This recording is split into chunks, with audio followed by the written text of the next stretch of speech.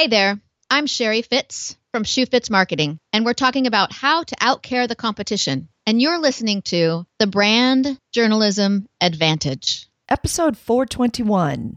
People who are driving towards success, it's transparent that they mostly care about themselves. The Brand Journalism Advantage, the podcast that teaches the power of storytelling to increase business by attracting, engaging, and influencing consumers. Now, it's time to think like a journalist with your host, brand journalist Phoebe Changchua. Hello, brand journalism community. I'm Phoebe Changchua. Thanks for tuning into the Brand Journalism Advantage podcast. Here we go with the inside scoop. On today's show, Sherri Fitz. She is not only a financial influencer, but also a popular marketing and social media speaker. When Sherri Fitz was just 5 years old, she started selling her very own homemade rose petal perfume in baby food jars door to door. Today, Sherri infuses Shoe Fitz educational programs, marketing packages, and speaking engagements with plenty of that early entrepreneurial flair. She debuted in the financial services industry as an award-winning graphic designer, progressed curriculum design, and advanced to sales and marketing before stepping out on her own as a consultant, speaker, and author. Welcome to the show. How are you? I am swell. It's great to talk to you.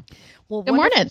Good day. Yes, beautiful day. We've got the Portland-San Diego connection going on, brand journalism community.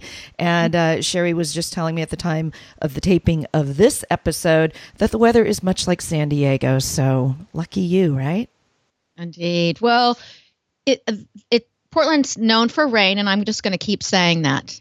It rains here all the time. Don't come. It rains here all the time. It is a beautiful place, I've heard. Love to make it out that way a little more. I've only been there just a bit, but brand journalism community, we're not just talking about the weather in this episode. We've got an important, powerful, packed episode. Here's what we're talking about: how to outcare the competition. And you know, Sherri, I was thinking about this because I'm trying to remember.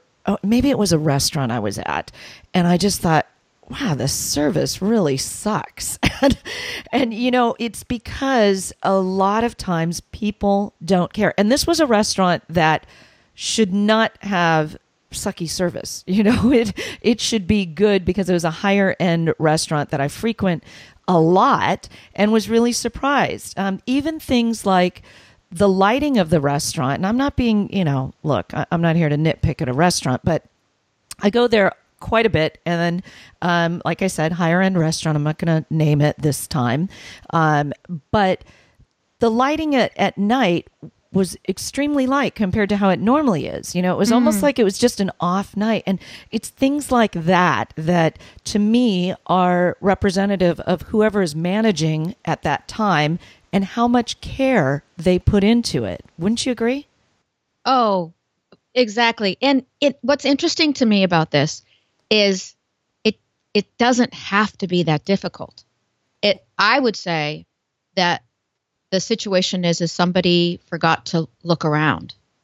Absolutely. And I see it happening regularly. Restaurants, clothing stores, wherever we go, events, gas stations. Yeah. People still pump our gas here in Oregon for a while. But it's just little tiny things that add up to an experience. And sometimes I was out at dinner on Saturday night. There's a really cool coffee roaster here in Portland that's only open on Saturday and Sundays. And then a young couple have just bought the place and they're changing some things around, which I think is fantastic. And one of the things that they're doing is these pop-up restaurants, right? And so we've been to it twice. Really great chef from Mexico City, actually. First time we went there was kind of a more plated thing. And then this last time was more of a community thing. Both were excellent, except for that it took them, to your point, about halfway through the night to ratchet the lights down a little bit. I felt like I was in a cafeteria. Yeah, this was almost like a conference room. And it wasn't just that, because I start off by saying the service.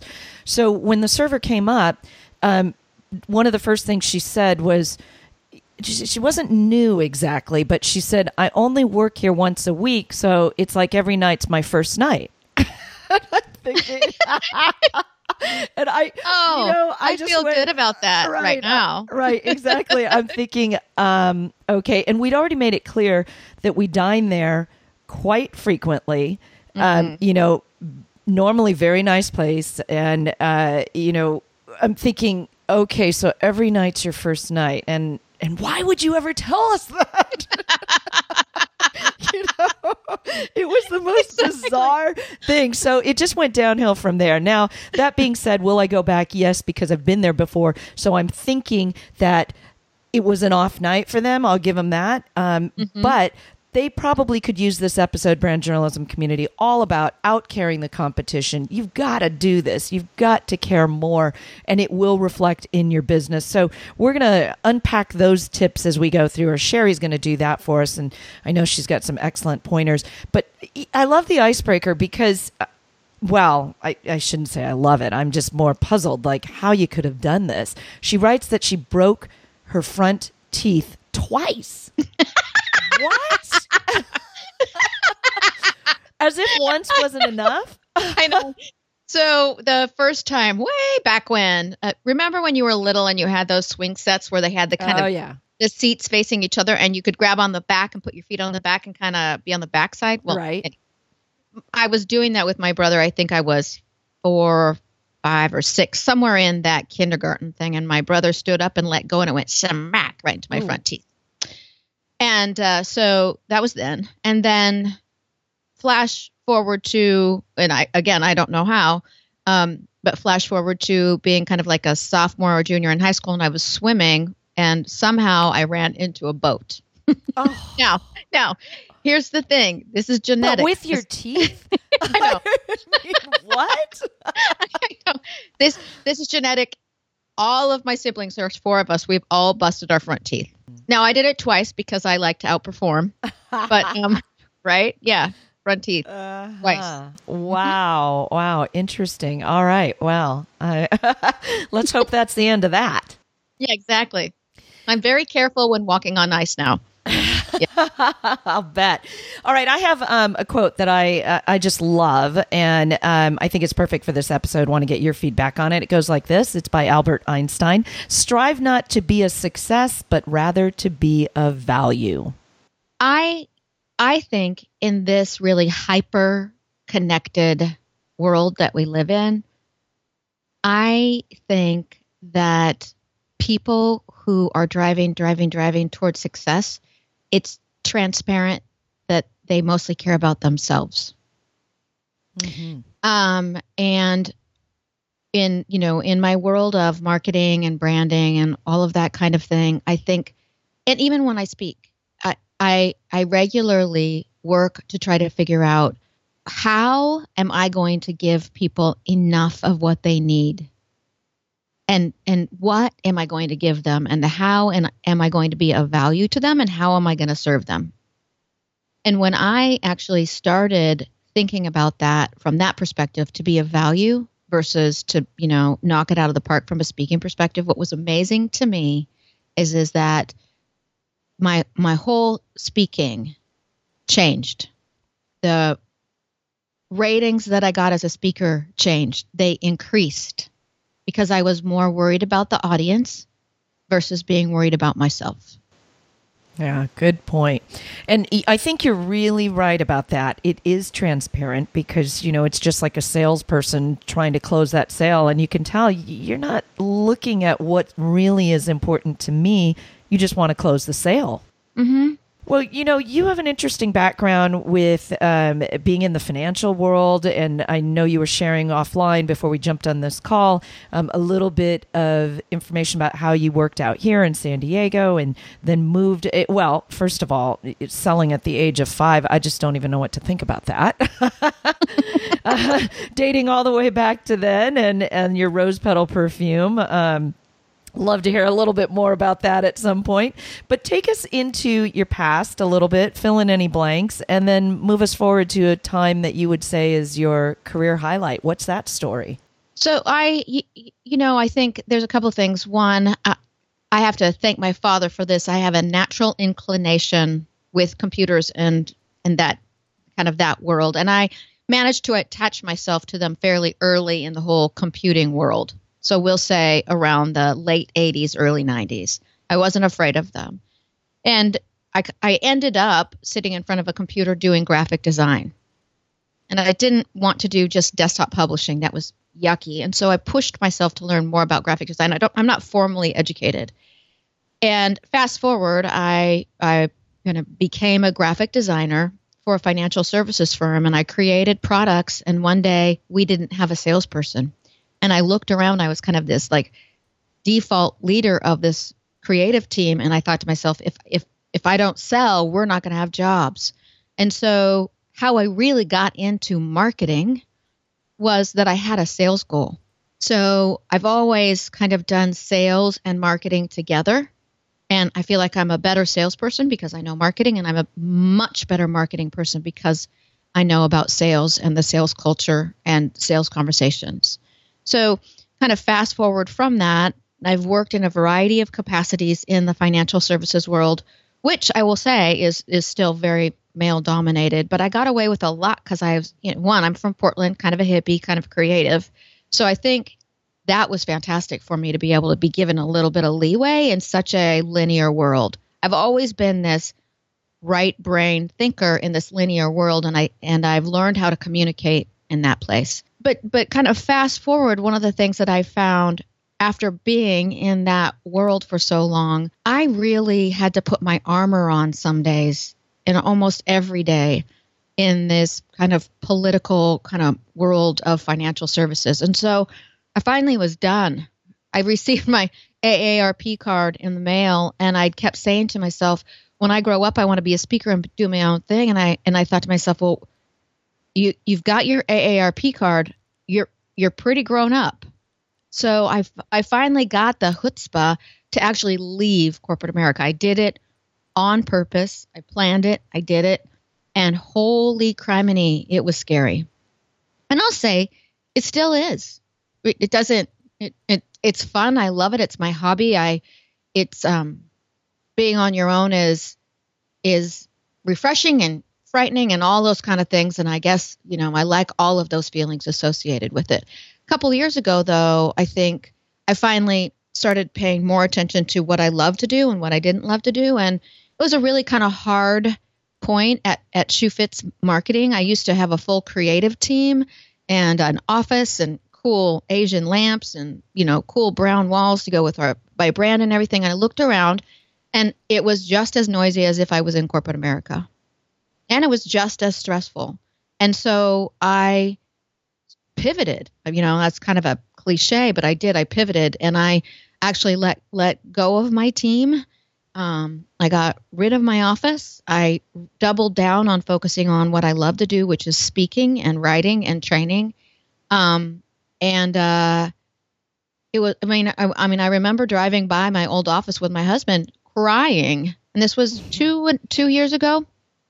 But I knew I was doing the right thing because I left corporate America for a reason. I started my own thing for a reason, and I needed to kind of continue to serve that. So on the other side of it, it's great.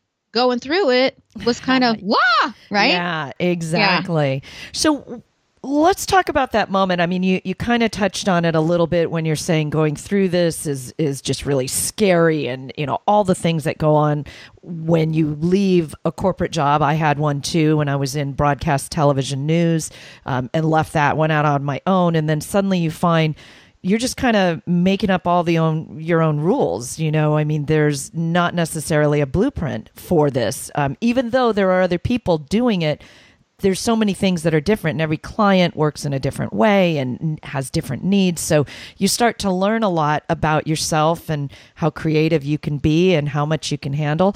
Share with us a story about when you were struggling, when it really wasn't working. Maybe this was after you've left or another time, but take us to that moment in time and share the moment of when it didn't work. What'd you do to turn things around?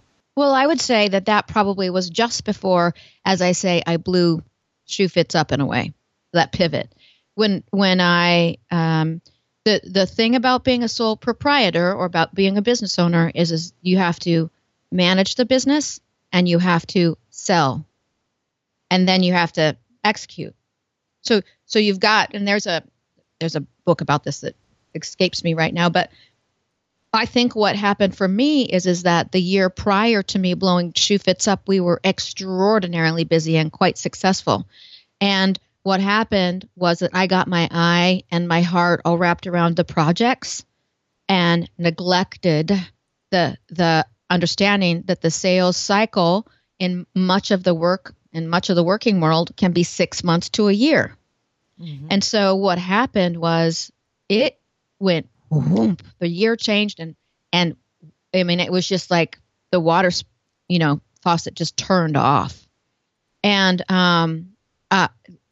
being responsible for other people and other people's income, livelihood, in addition to my own, it was gut wrenching.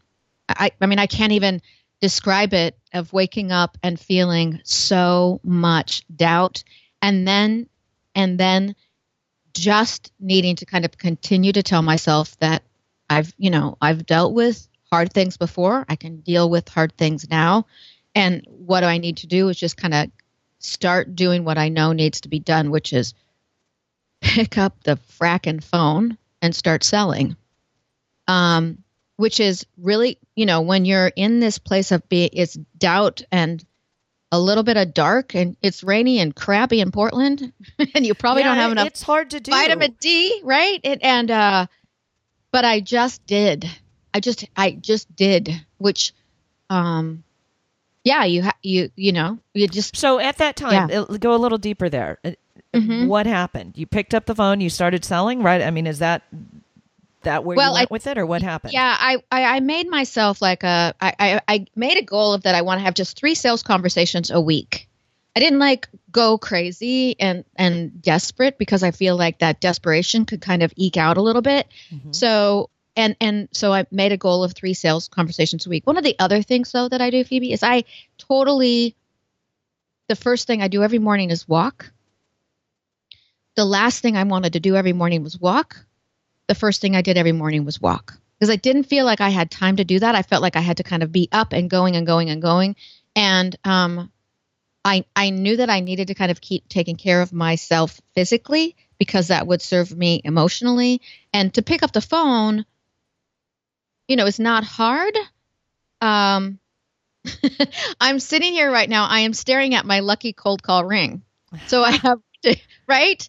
So I have a plastic, fabulous, pink, sparkly diamond that's about the size of a quarter, that when I make those calls, I put on my lucky cold call ring. It's like everything I can do to kind of muster up the courage to do what I need to do. What I really like about what you said is you keep doing what you didn't really feel like doing, and that included physical exercise, and that stimulates things. And I know I've been there, where you just think, I don't have time for this, because I have to get on these other things. I still have to work on these other projects, but I have to bring in new business.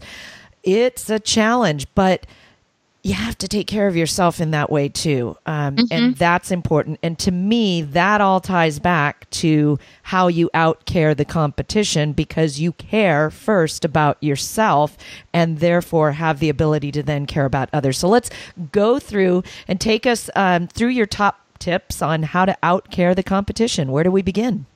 Well, I think the one thing, and you kind of brought this up, which is that how can you step outside of your normal world and look at it from the perspective of somebody coming in for the first time or 53rd time. And so I think that every business owner, every individual, every opportunity to be able to see where you touch people and how you touch people, and almost audit those. So the first thing that I would do is audit even one client experience. Or, if you're internal, as an example, even one internal customer experience, just one. It could be even as simple as somebody requests something from you. What does that look like? And how do you do that? Or how do you say thank you? Or how do you say no thank you? Just do audit one thing, not 95 million, one thing, and see what you can do to make it surprising or different. So that's one thing. I think the other thing is that pay attention when you're other places, what you find surprising or unique. I'm a big fan of Joe Malone. You know Joe Malone? Yes. What's funny is my favorite Joe Malone is their rose oil. Which is like, no wonder I like them. Yes.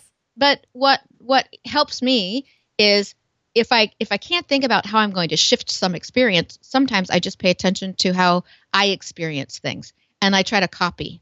Or I try to take something, as an example, Joe Malone, when they give you your perfume or your oil or even whatever, they do two things. One, they wrap it up like a gift. And two, they always include little treats in it. Like even, like a little sampler. But so I try to look at other experiences that I'm having elsewhere and how can I bring those ideas into my business or, what I'm doing. As an example, what does my Shoe Fits welcome kit look like? When somebody becomes a new client, what does that look like? And sometimes I'm like, well, I don't really know, da-da-da. And then I look at Joe Malone, or there's a really great Colonel Littleton is another very interesting brand that's kind of down south. That's a leather brand. Anyway, so audit one thing, look elsewhere, and then know that people like consistency. That's really important. People like consistency, and then people like something different.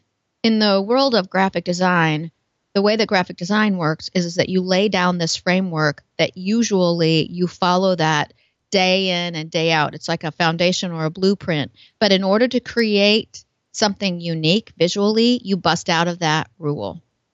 So I was listening to a great book today, and I can't recall who the quote was from, but it was something such as, consistency makes us feel comfortable, and something surprising delights us. Really good. So I love the part where you're talking about auditing your experiences, because that to me is where it all falls apart. I think, if more brands were auditing their client experiences, and doing it honestly, really, as opposed to just kind of glossing over and going, oh, it all looks right, it's fine.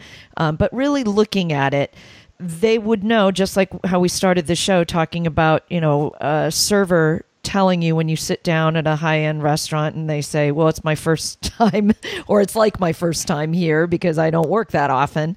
That just should not be said. And I don't know how that would ever occur to somebody, as a server, to think that that's going to go over well and make me feel comfortable.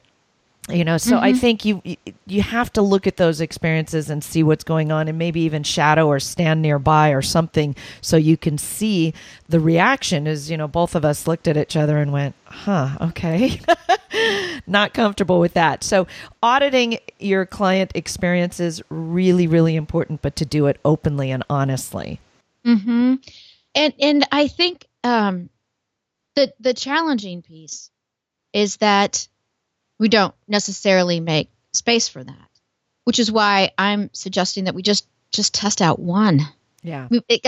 How do you say thank you, or how do you say welcome? The other thing, though, that comes across to me, and this isn't particularly for people who are in leadership positions, how do you allow your teams to surprise people?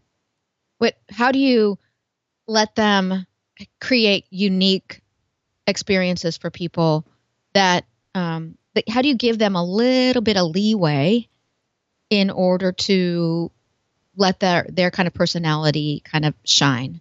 So as an example, when there's a firm, there are all these kind of geeky kind of firms in the financial services world, but these people mostly day to day are working with HR professionals on a daily basis trying to figure out what's going on with 401k plans.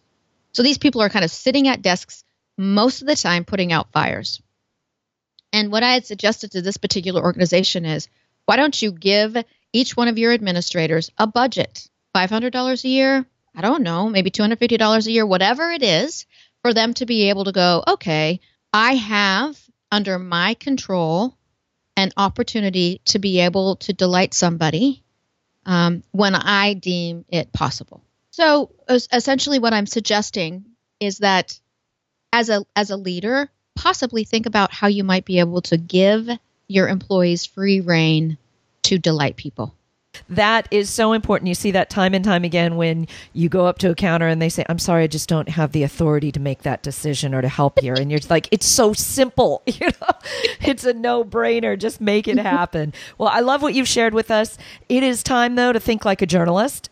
You've been hired, Sherri, to help an ailing company. It's about to financially collapse. Its reputation shot. Sherri, you have a month, a $1,000 budget, a smartphone, and a laptop. How do you begin to turn this company around? I'm a very big believer in the more that I give, the more I will get. And I've been thinking about this for a while, ever since I listened to your podcast to kind of prepare for this, and also looked at, how, by the way, behind all this wonderful podcastness that you are listening to is a lot of organizational genius. So I don't know if you get enough kudos for that, but you obviously are totally like a journalist because you've got everything mapped out. Anyway, I've been thinking about this a lot, and here's what I would do. Because I think back to, as an example, where I was and what was really hard for me as a business owner going, I got to turn this ship around. And one of the best ways you can feel better is by doing better. So I would take that $1,000 and I would think about how I'm going to divide that up into my 1 month left. And I would start to pay it forward to a bunch of different people. It'd have to be brand. It would have to be on brand, but I would try to think about how I might be able to do some pay it forward kind of a things. And I would start to write about what I was doing, because there's two things. One, the act of giving makes you feel better, and witnessing the act of giving makes other people feel better. And if what I'm thinking about is that your brand reputation is shot, one of the best ways that you can start to kind of build back your brand reputation is by showing how you care for other people and those around you. That's what I would do. What is one piece of technology, video, multimedia equipment, or an app that you just can't live without? I would say my Fitbit, but I have since let go of my Fitbit, and now I am an Apple Watch freak. And I'll tell you why, because I walk, and I walk and walk and walk. This morning was only 3 miles. Usually it's 5 miles. But the thing that my Apple Watch does that's different from my Fitbit, and I'm a geek, I know, is that my Apple Watch measures exertion. So Fitbits just count, at least the one I had counted steps and possibly stairs. But what I like about my Apple Watch is it counts exertion, and I find myself working a little bit harder every day. I'm a fanatic. I am as well, right there with you. One book, documentary, blog, podcast, or internet channel you want to recommend? I am right now on this whole point of outcarrying the competition. I'm right now listening to a book by Chip and Dan Heath called The Power of Moments. And if people are wondering, gee golly, I don't even know what this whole one thing is, what's a welcome, it's really inspiring, very inspiring. It's called The Power of Moments by Chip and Dan Heath. Expert predictions. The year is 2025. We are now closing in on that rapidly. Give us a look at how important customer service is going to be in 2025, and leave us with some parting advice to build a competitive advantage. Well, I think that the age of individual broadcast journalists is starting to happen. And what I mean by that is that everyone's got a smartphone, everyone has a platform, and millennials know how to use that platform. So I really do think that companies need to begin to look at, this is why I'm kind of preaching this whole experience and outcarrying the competition. I really think it gets down to the fact that we need to look at customer experience and need to regularly redesign our customer experience, because if we don't, we're not going to be competitive at all. That is indeed true. And I think even though things are becoming more automated, there will always be a place for customer service and the customer experience. And for that matter, looking at, your user interface, I consider that part of the customer experience in a big way. And that needs to be redesigned by many, many brands. If they were to just go through the process themselves, they'd see it, right? Oh my gosh. I just recently rehabbed my website because shame on me, I didn't have a call to action on my front page. What? Yeah, we all make these mistakes. Right.